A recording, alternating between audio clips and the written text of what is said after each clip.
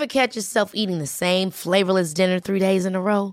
Dreaming of something better? Well, HelloFresh is your guilt-free dream come true, baby. It's me, Keke Palmer. Let's wake up those taste buds with hot, juicy pecan-crusted chicken or garlic butter shrimp scampi. Hello Fresh. Stop dreaming of all the delicious possibilities and dig in at HelloFresh.com. Let's get this dinner party started.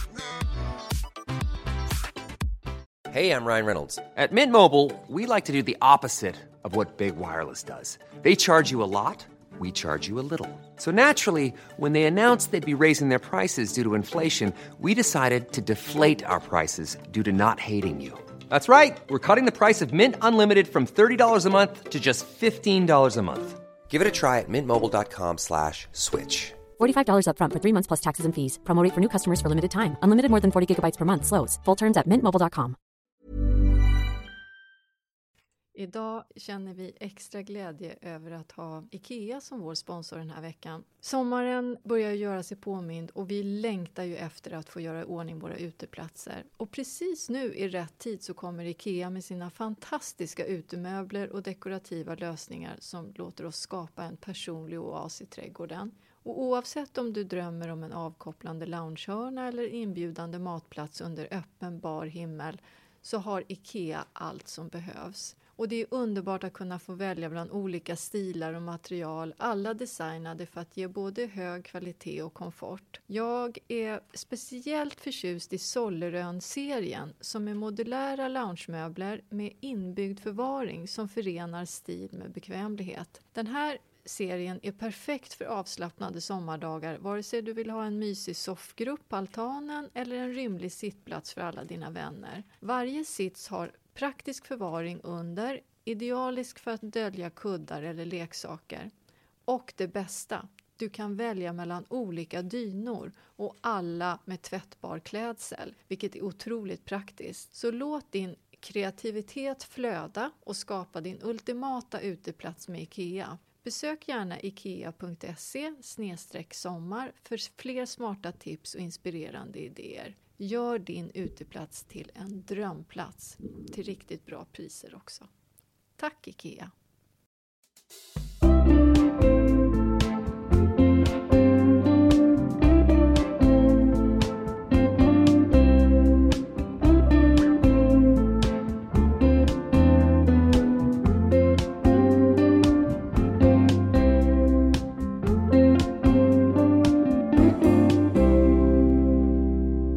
Det är så roligt att vara tillbaka och jag är lite i chock över att ni kära lyssnare faktiskt också hittade tillbaka så snabbt trots vår något ofrivilliga långvariga frånvaro. Tack för det. Tack. Och tack för alla Instagram-inlägg och bilder och mejl som jag har fått också. Och det har varit så upplyftande för det har varit liksom inspiration från förra året, längtan framåt.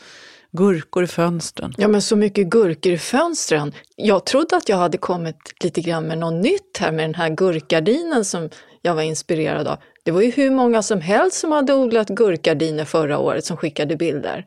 Men det ser ju väldigt trevligt ut med de här klättrande gurkorna i fönstret, eller hur? Jo, jag tycker också det verkar väldigt trevligt och lite fuktigt. Fuktigt? Ja, min pappa gick också under epitetet fuktnisse. Det låter väldigt obehagligt när jag uttalar det nu högt, måste jag säga. Men det handlade om att han alltid var noga med att man inte skulle ha växtlighet nära liksom, byggdetaljer, alltså trä och sådär. Mm.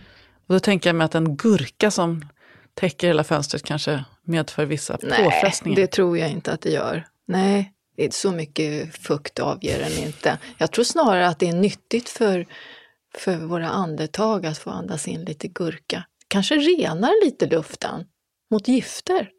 Kan det vara så? Hur som helst så är det i alla fall väldigt nyttigt att äta en obesprutad gurka. Nästa gång du kommer då kan det vara så att jag har sått mina frön här. Ska vi följa det sen, ser du? Ja, men det var så, också gav så mycket energi att vi kom igång och fick kontakt med alla er där ute också. Jag har nu budat hem 2 växtbelysningar också. Och jag ska, har du det? Jo, men jag tänkte jag skulle driva upp lite chili. Jag använder mycket chili. Jag använder så mycket chili i matlagning så att Så att min familj tror att det inte kan saker och ting kan inte smaka på något annat sätt. Liksom.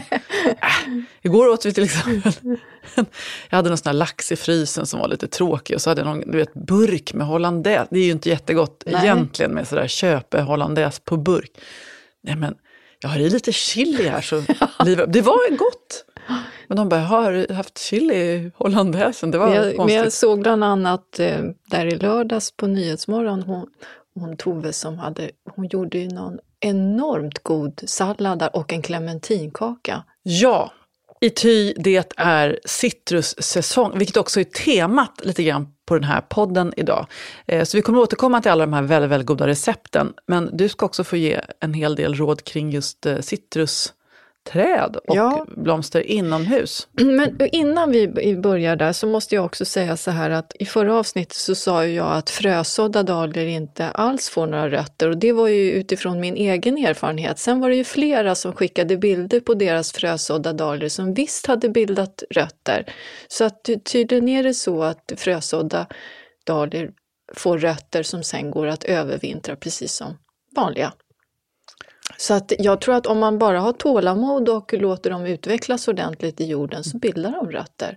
Du menar att du har haft lite dåligt tålamod? Ja, jag måste ju ha haft det.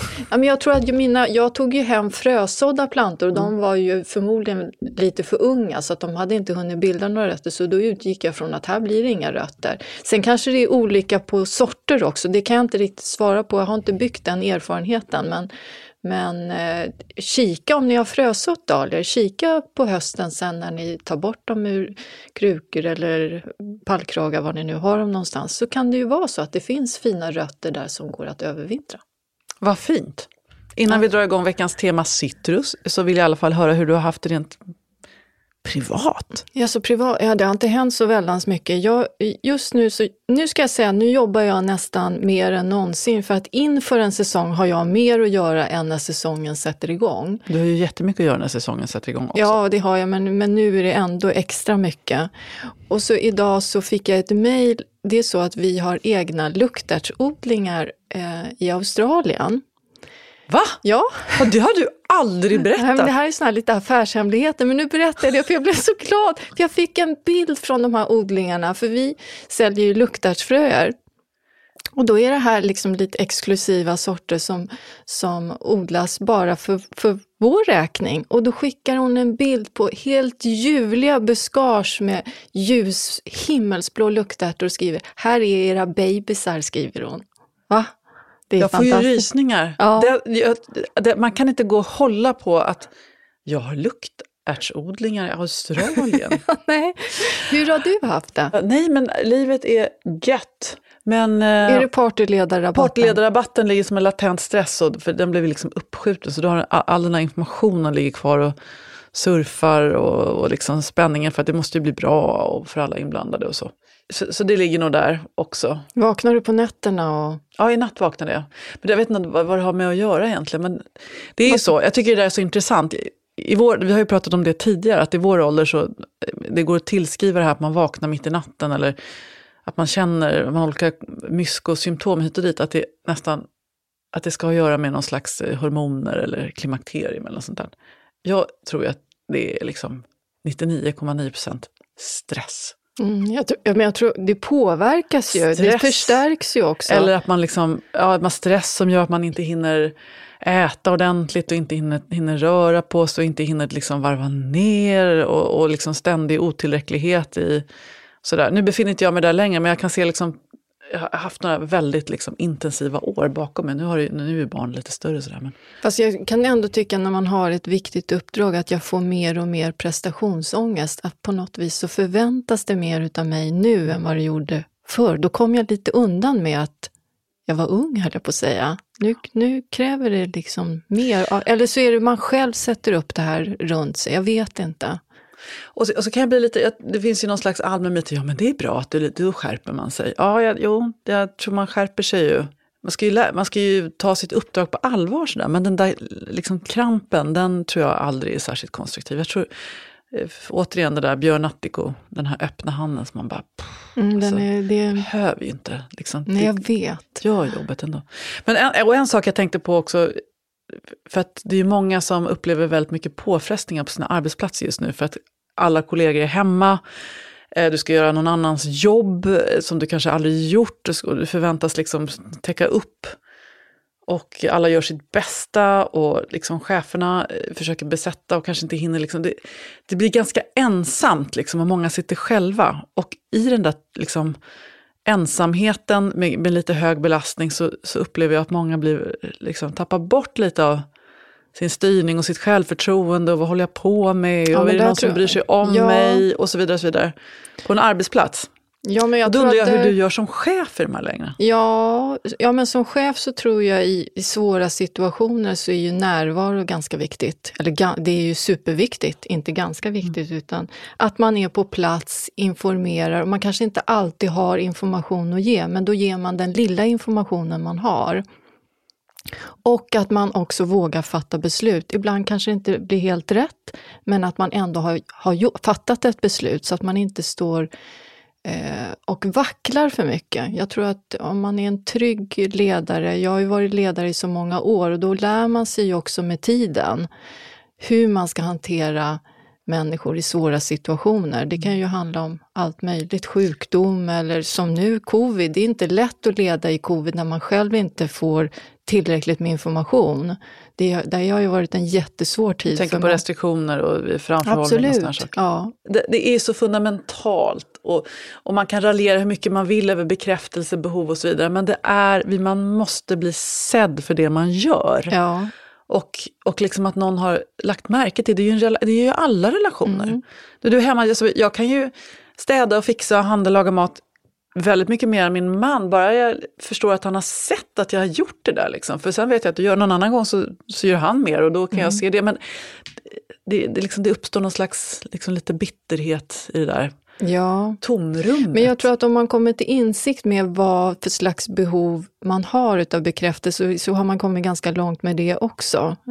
Och ibland att man inte tar sig själv på alldeles för stort allvar. Nej.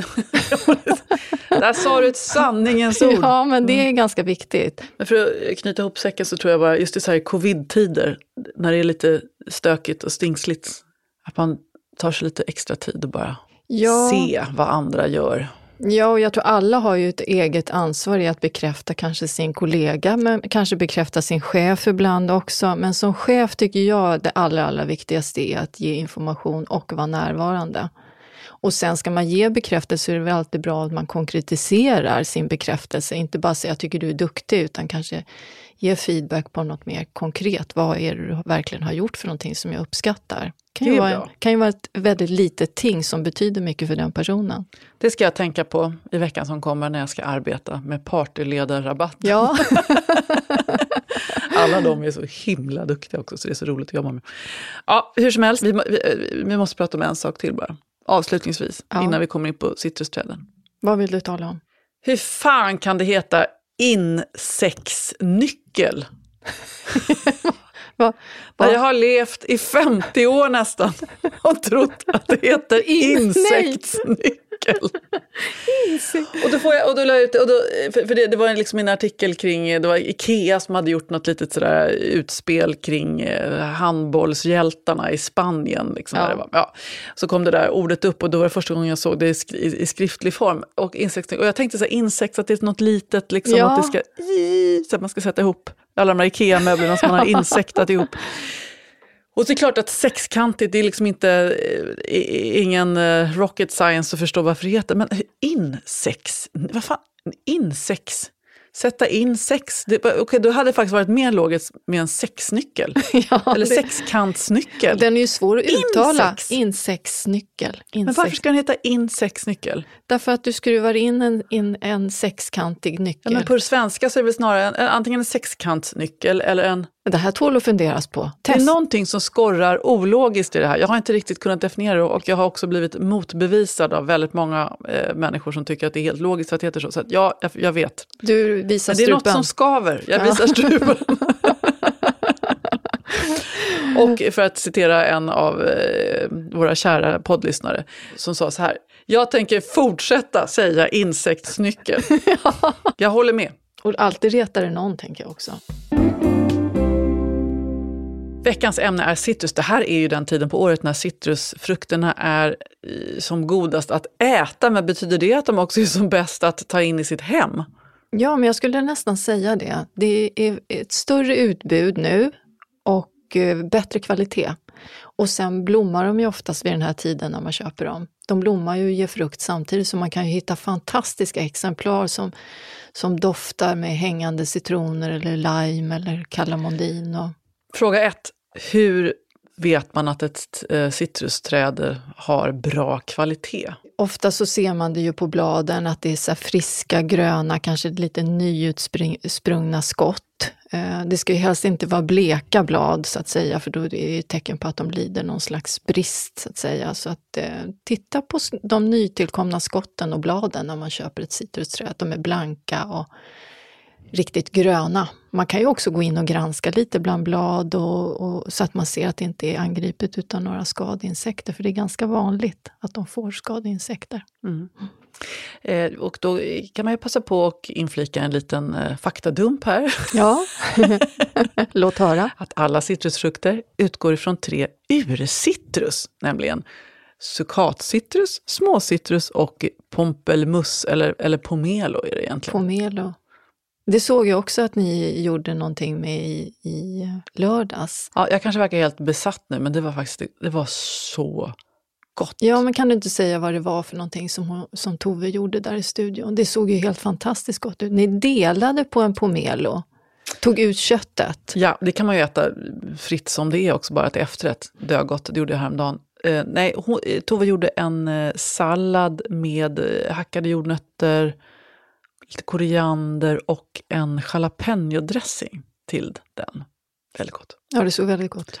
Chilin kom in där också. Det är därför jag smak så mycket. Igen. Det kanske är så. När det inte blir så gott liksom, då kan man bedöva smaklökarna med chili. Fast det var väldigt gott, så ska jag säga. Punkt. Du är ju ute efter att man ska kanske pröva på lite mer ovanliga sorter. Vilka då? Jag vet egentligen inte om jag är ute efter det, men däremot så finns det ju väldigt mycket att välja på. Det finns ju något som heter kalamondin. Sen finns det lime. Vad är kalamondin? De ser ut som lite små mandariner, lite mera, små mandariner. Orangefärgat skal men inte så stora.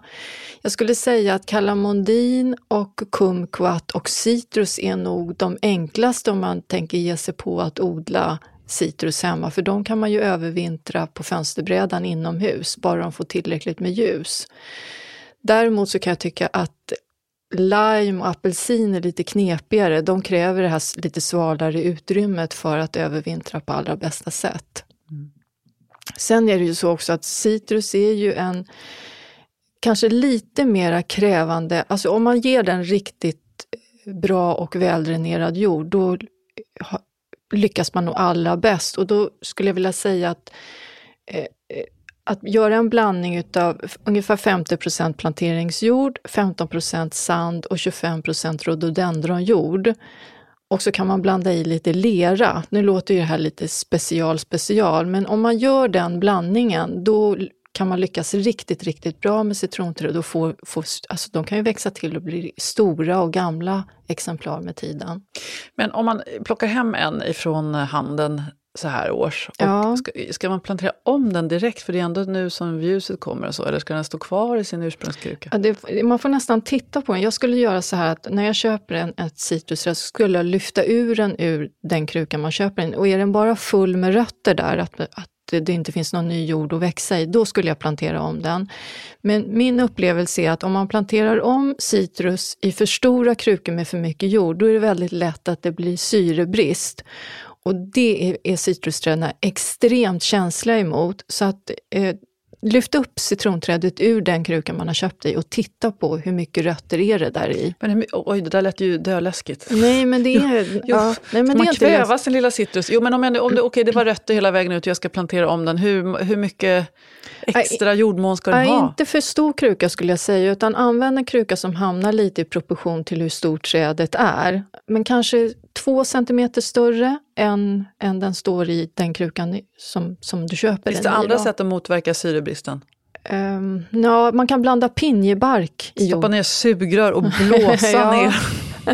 Nej, det är jorden som avgör om det blir syrebrist i jorden, och att man inte låter den stå på ett fat till exempel fullt med vatten, utan man vattnar igenom, låter den torka ut lite mellan vattningen och vattna igenom. Men på sommaren då skulle jag säga att citrus är ganska törstiga växter, så står den i ett växthus eller en väldigt varm vindstilla balkong, då vill den ha vatten ganska ofta. Det är på vintern som det är viktigt att minska ner på vattningen så att det inte blir syrebrist. Och då ska den torka ut lite grann. Ja. Och när slutar vintern i citrusträdets liv? Ja, den slutar mars skulle jag säga att vintern slutar, och då är det ju dags att om de har stått i vintervila så är det ju dags att plocka in dem då i.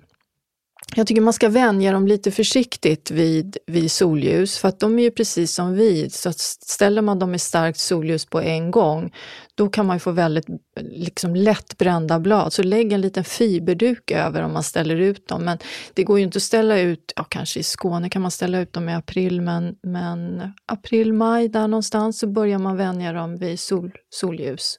Om jag ska köpa en nu och ställa in, då hamnar den ju rakt in i någon slags lägenhetstemperatur i fönstret. Är det lämpligt? Men de brukar klara det. Alltså, för nu börjar vi få så pass mycket dagsljus att de klarar av det. Så att jag tror inte att det är några problem. Det viktiga är att ställa dem i så ljust fönster som möjligt. Och helst kanske inte ovanför ett element.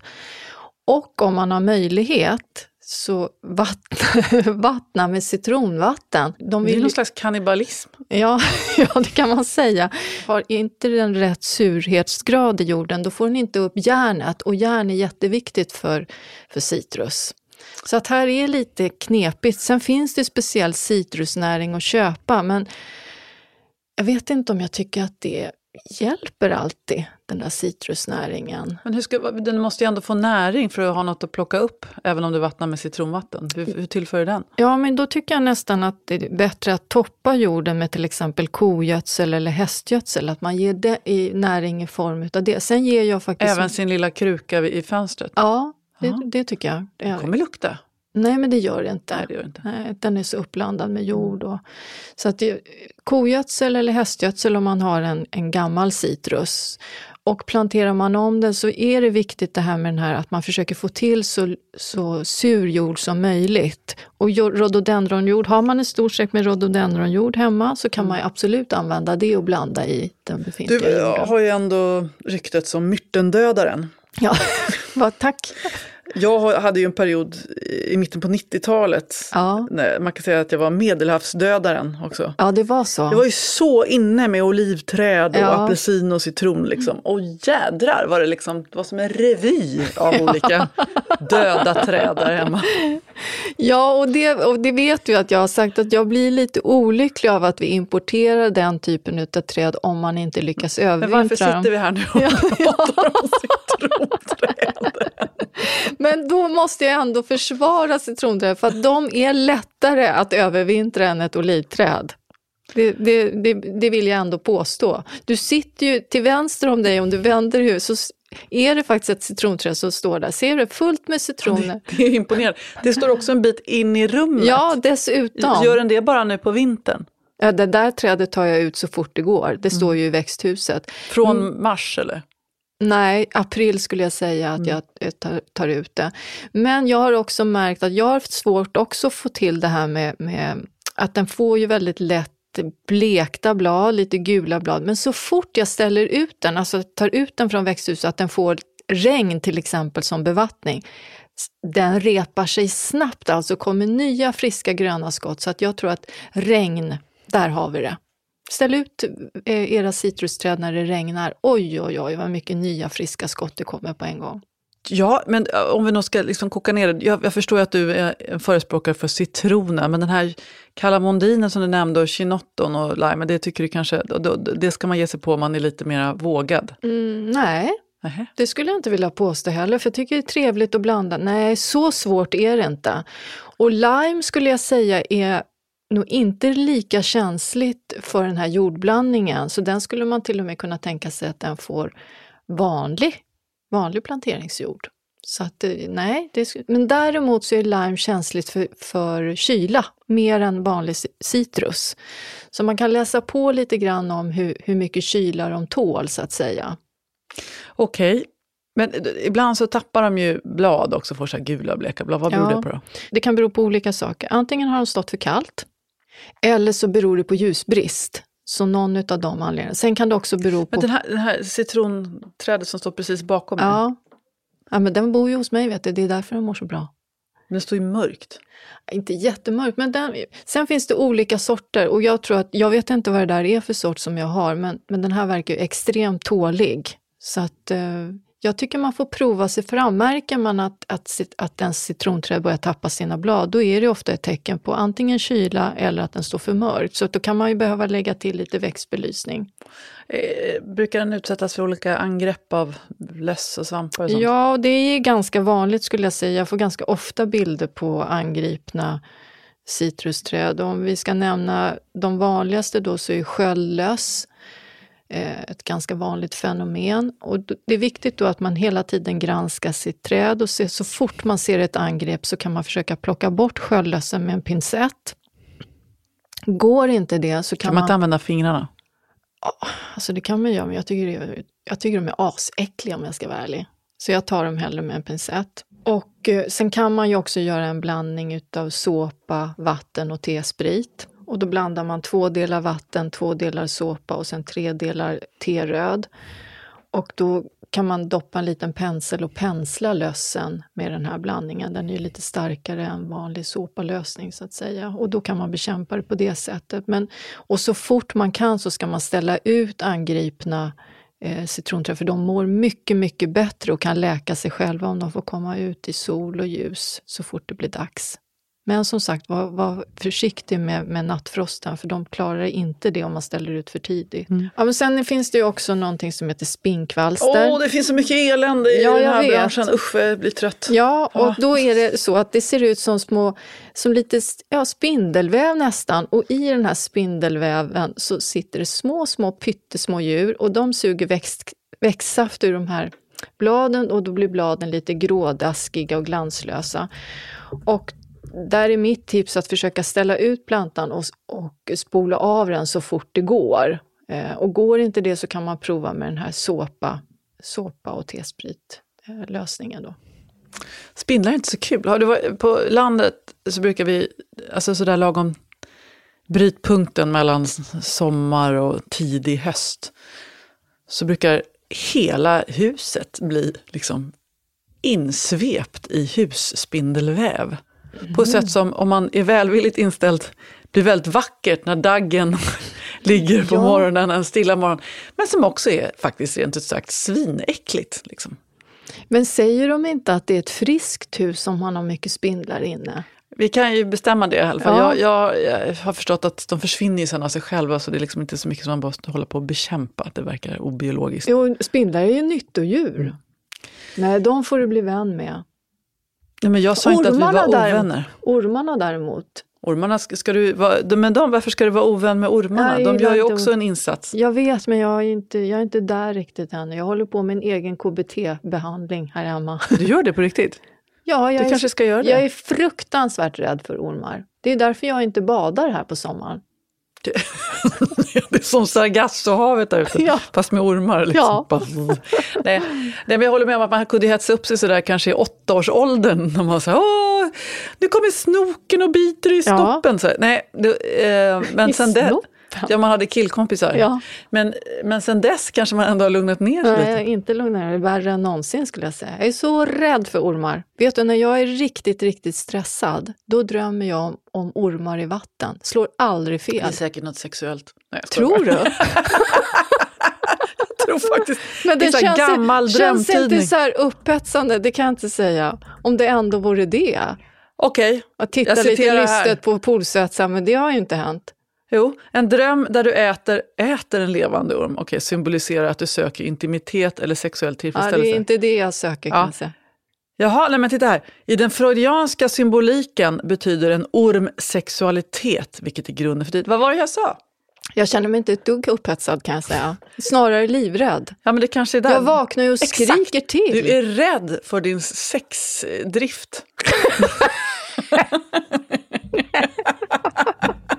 Nej, nu tycker jag att det här går för långt.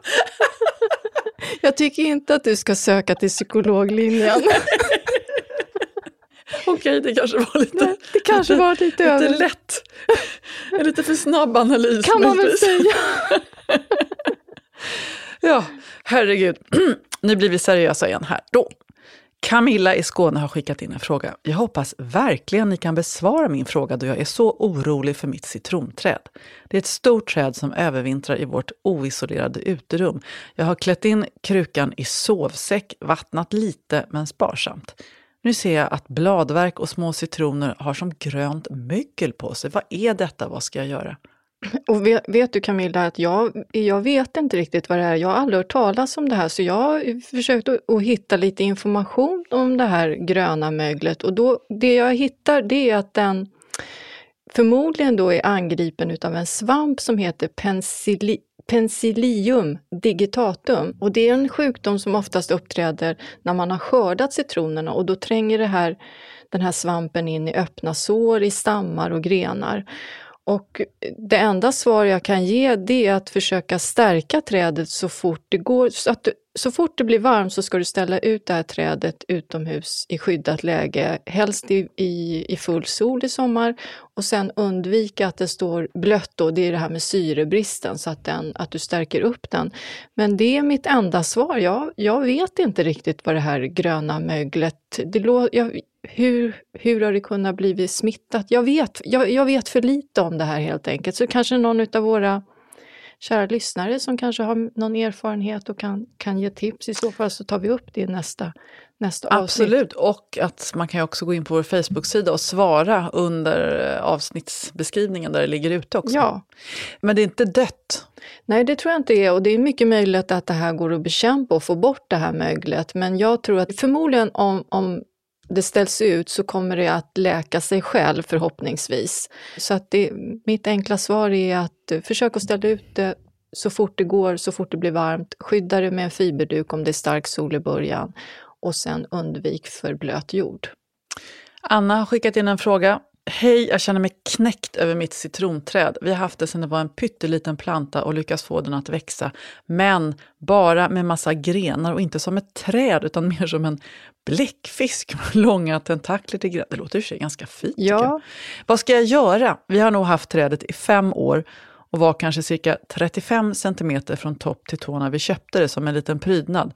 Vi får massa citroner, dock tar det 1 år för dem att bli klara och när de sen är stora och gula så spricker de.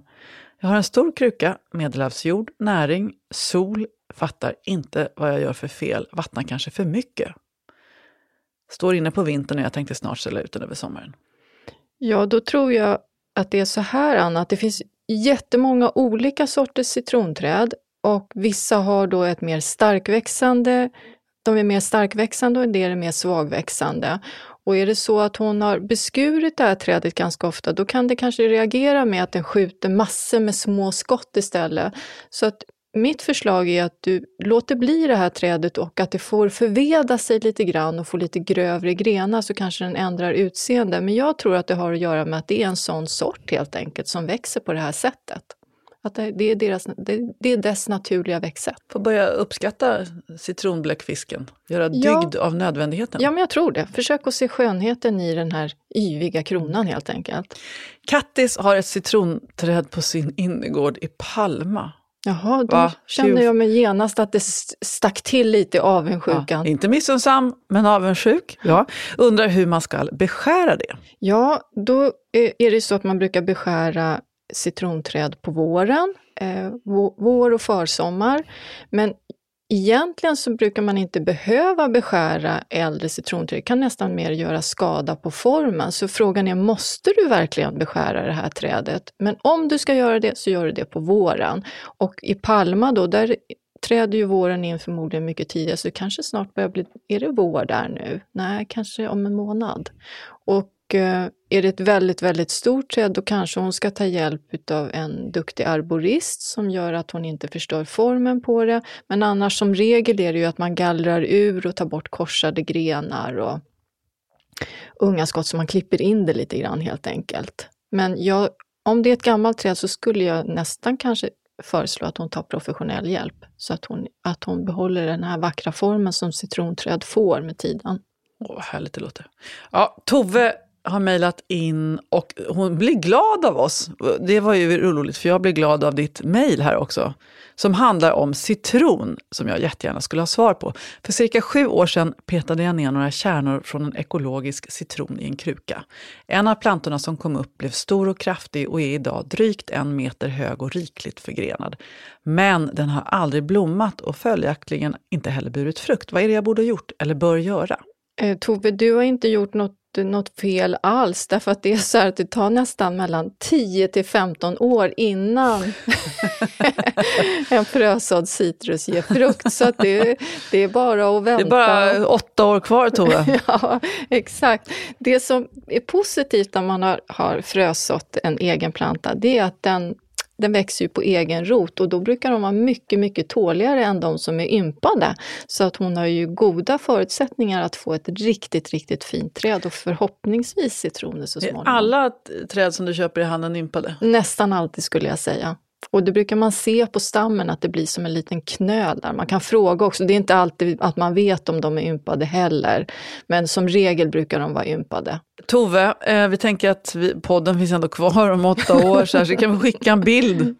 Det är ändå roligt med de här projekten. Fast vad jobbigt om den skulle liksom dö då året innan den ska bära frukt. Ja, men det kommer den inte att göra. Nej, det tror jag inte. Om hon har lyckats hålla den vid liv så här i så många år, då kommer hon nog klara det. Okej, nu ska vi knyta ihop citrussäcken. Nu, Tove Nilsson, återigen så blir det ett av dina recept som vi måste låta leva vidare här. För det var så gott. En sallad som man kan äta för sig eller tillsammans med något proteinrikt om man nu tycker det är gott.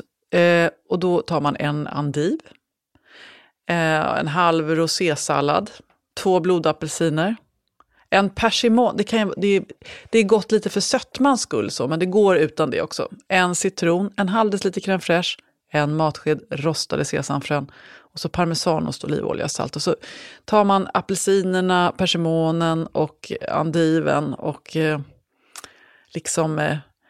lägger upp det vackert på ett fat, skivar citrusfrukterna. Och sen blandar man en dressing på crème fraîchen och olivoljan, saltet och citronen. Och så strör du rostade sesamfrön över alltihopa och dressingen. Och det är så gott. Ja, det var så gott. Det låter vansinnigt och fräscht, gott. Och man kände sig levande och frisk, stark, redo att möta ljuset. Och det här receptet, för er som tyckte jag rabblade lite snabbt, vilket jag gjorde, vi kommer länka till Toves recept på Facebook också, så det finns där. Japp. Kan jag få ställa några privata frågor också? Ja, handlar det om ormar? Det handlar om min resa mot växthuset. Herregud, din resa? Är det inte vår resa? Jo, det är vår resa. Usch, jag börjar bli nervös. Nej. Men det är alltid lite läskigt när man ska dra igång sånt här. Det här är ju det roliga när man planerar och drömmer och herregud vad spännande det här ska bli. En fråga som jag vill dryfta idag. Fasta växtbäddar eller är det okej att ha krukor bara stora? Ja, jag tycker att du kan ha krukor. Det är ju ett lite större grepp att ha fasta växtbäddar. Nej, krukor kan du absolut ha. Det som du ska tänka på är väl att det är ett bra golv så att säga. För det blir ju blött och smutsigt. Och så det är tegel. Ja, men då så. Perfekt. För att det blir ju slabbigt och kladdigt. Men det blir ju... Alltså jag har ju lösa krukor också i växthuset. Det är inte så att jag har för mycket fri yta i onödan om man säger så. Har du en avrinning, en golvbrunn i ditt växthus? Ja, det har jag. Så jag kan spola av. Och sen jag har ju också fasta växtbäddar. Och där är man ju tvungen att ha avrinningarna, så skulle det ju fyllas med vatten på nolltid när man vattnar. Jag har ju droppbevattning i dem också. Och du kan ju ha droppbevattning också. Ska du resa bort så finns det ju jättebra olika system med droppbevattning som du kan installera i krukorna. Ja, jag ska undersöka det där. Ja. Det är nervös för det här också. Jag kan säga att den här veckan i januari var en nervös vecka. Jag är inte särskilt nervöst lagd. Varför är det så för? Jag vet inte. Jag har en väninna som alltid pratar om de olika planeterna. Om det är Saturnus som korsar Merkurius, då är det kommunikationsbrist i samhället och allt vad det nu är. Det kanske är något sånt som pågår. Jag har också känt mig lite försvagad sista veckan. Men det kan ju bero på att du har haft covid. Kan det vara det? Jag känner mig inte i toppform. Men vi pratade inte om det före jul med den här planeten som hade gått baklänges. Ja, den kanske fortsätter att gå baklänges. Ja. Den kanske inte har svängt om riktigt. Den går baklänges just nu. Ja. Från den 14. Men snart slutar den gå baklänges. Det var väl ändå goda nyheter. Merkurius. Ja. Från den 14 januari i 21 dagar. Hur långt blir det? Det blir alltså 14 plus 21.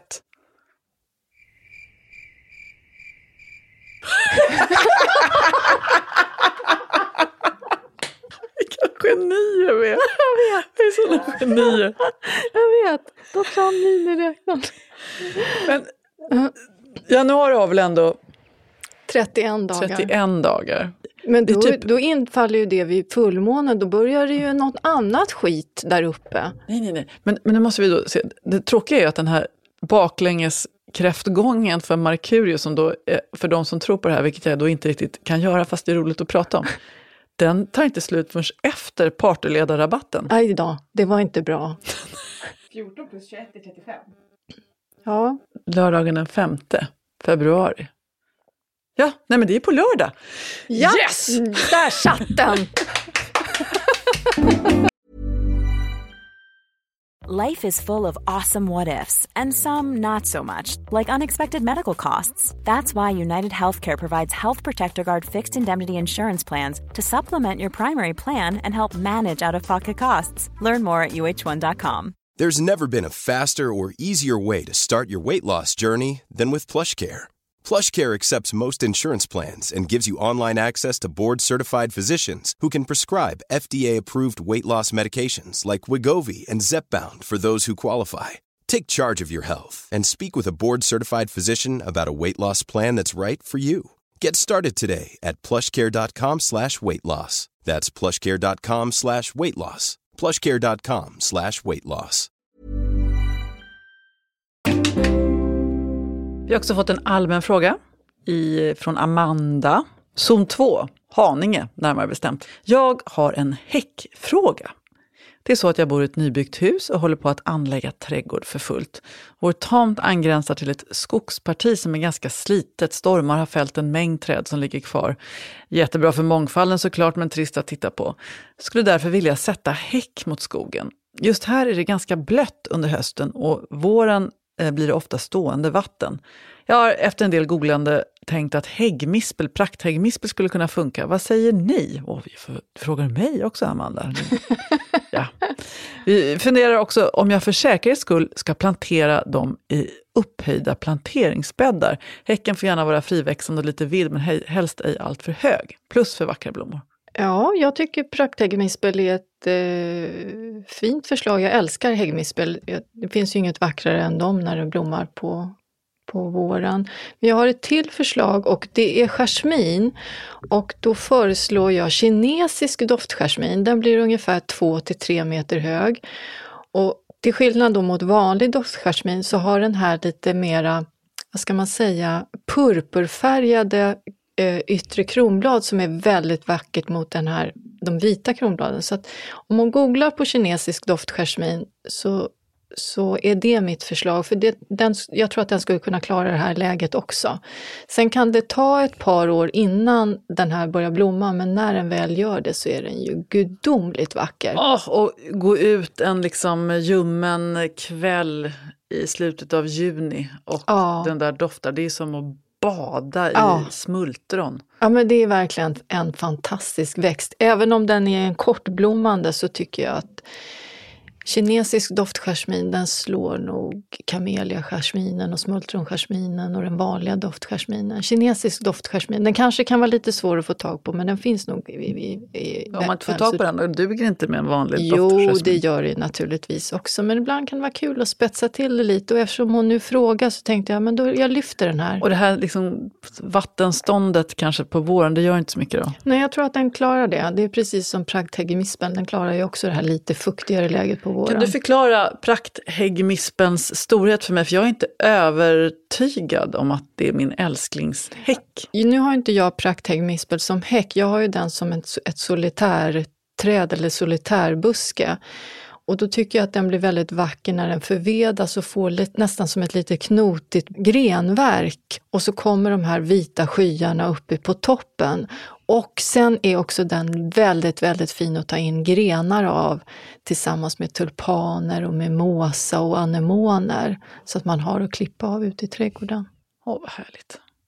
Men som en vild häck så tycker jag den är alldeles utmärkt. Men däremot vill man ha en mer prydlig häck, då finns det ju andra, definitivt andra. Hur gammal ska jag bli för att jag ska sluta skratta åt det där med häck? Jag vet inte. Jag slår ett slag för den vilda häcken. Ja. Och nu går vi över på trädgårdsmästarens kalender. Ja. Vad hittar vi på i helgen då? Ja, men jag är ju lite grann inne på det här att jag ska börja så. Jag har inte gjort det tidigare. Och i somras så hade jag kapkrusbär i mitt växthus. Och jag har aldrig förstått att det är väldigt stor skillnad på egenodlad kapkrusbär och köpt. Alltså den här men nu får du ju smaken. säga vad kapkrusbär egentligen är i folkmun när man går och handlar. Fysalis. Ja, fysalis ja. Ja, bra. Kanske skulle ha förtydligat det. Kapkrusbär. Ja, men den heter ju det på svenska. Och den heter Physalis peruviana. Och den är lämplig om man har till exempel en väldigt varm inglasad balkong eller ett växthus eller ett söderfönster. För man kan också ha den här som en lite större krukväxt inomhus. Och när jag skördade det här kapkrusbäret för första gången, alltså en egenodlad, den har ju en sötma till skillnad mot de som man köper. Alltså det är ju en nyans utav söt ananas. Alltså det ska du odla i ditt växthus. Kapkrusbär. Ja. Och det går ju att köpa. Du får den där blicken, då är det så här, ja, det ska jag göra. Nej, men det är som gurka. Alltså har man smakat egenodlad gurka, då kommer man aldrig vilja ha någonting annat. Och har man odlat eget kapkrusbär, du kommer aldrig vilja köpa den där lilla asken på ICA. Utan du vill bara ha dina egna. Smaken är så stor. Hur många får man på en buske? Jag kan inte svara på det. Det beror på hur stor busken är. Men i alla fall så kan man börja så kapkrusbär redan nu. Hur gör man då? Då föreslår jag att man lägger 2-3 frön i en kruka som är ungefär 8 cm som man fyller med såjord. Och de gror ungefär på ett par 3 veckor. Och när de har fått 3-4 blad, då planterar man om det i en planta i en ny kruka. Och det går bra att använda den här 8 cm krukan, men man för över bara en planta i. Och sen så med tiden vartefter den utvecklas så sätter man den i en ny lite större kruka. Och de växer ganska snabbt de här. Och sen ska den stå soligt, vattna och ge lite näring. Inget knepigt alls. Det är en vacker krukväxt som man dessutom får väldigt, väldigt goda bär på. Och apropå krukväxter, nu är det dags att börja plantera om dem lite. Ja, nu kan man börja plantera om. Men det är också fortsatt så, för att de är ju lite så här, krukväxter är lite medtagna efter vintern. Speciellt om de jag vattnade en för mycket. Jag kände det. Det liksom bara... Det kom för mycket vatten. Och jag ångrade mig, men det var svårt att suga upp vattnet igen. Ja, det är ju väldigt lätt så. Och nu är den jävligt ledsen. Ja, det är ju lite synd det där. Ofta så kanske man bara slänger på precis som man alltid gör. Men det är nu som de är som mest känsliga växterna för att man ger för mycket vatten. För de har inte börjat bilda de här små sugrötterna ännu.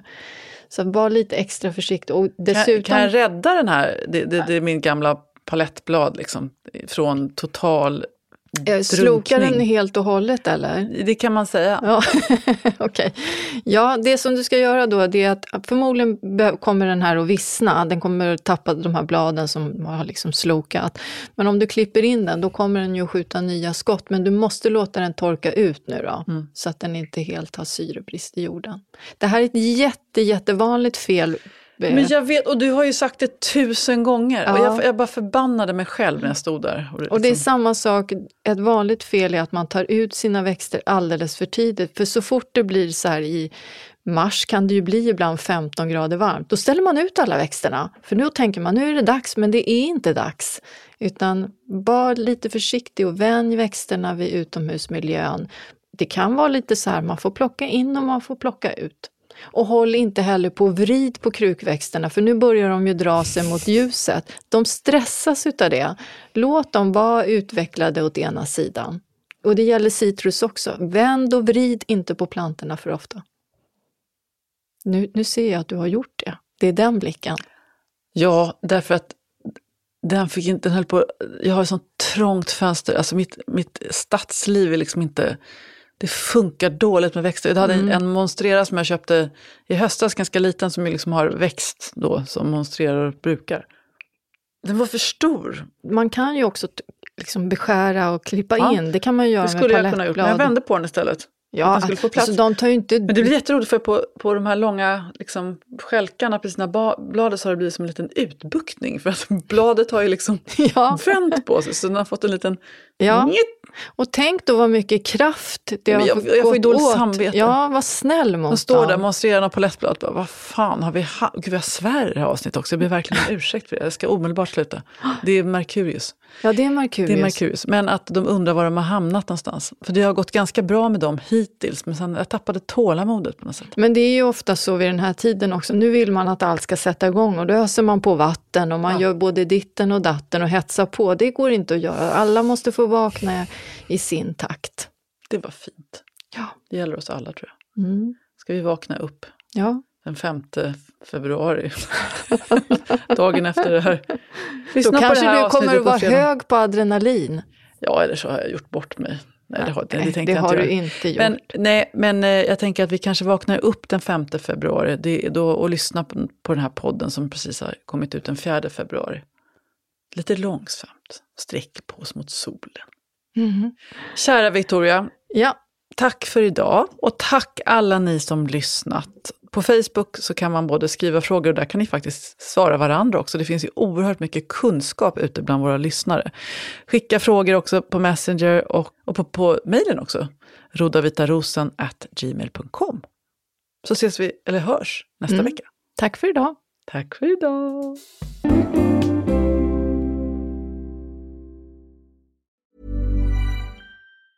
Mom deserves the best, and there's no better place to shop for Mother's Day than Whole Foods Market. They're your destination for unbeatable savings, from premium gifts to show-stopping flowers and irresistible desserts. Start by saving 33% with Prime on all body care and candles. Then get a 15-stem bunch of tulips for just $9.99 each with Prime. Round out Mom's menu with festive rosé, irresistible berry chantilly cake, and more special treats. Come celebrate Mother's Day at Whole Foods Market. Mom deserves the best, and there's no better place to shop for Mother's Day than Whole Foods Market. They're your destination for unbeatable savings, from premium gifts to show-stopping flowers and irresistible desserts. Start by saving 33% with Prime on all body care and candles. Then get a 15-stem bunch of tulips for just $9.99 each with Prime. Round out Mom's menu with festive rosé, irresistible berry chantilly cake, and more special treats. Come celebrate Mother's Day at Whole Foods Market.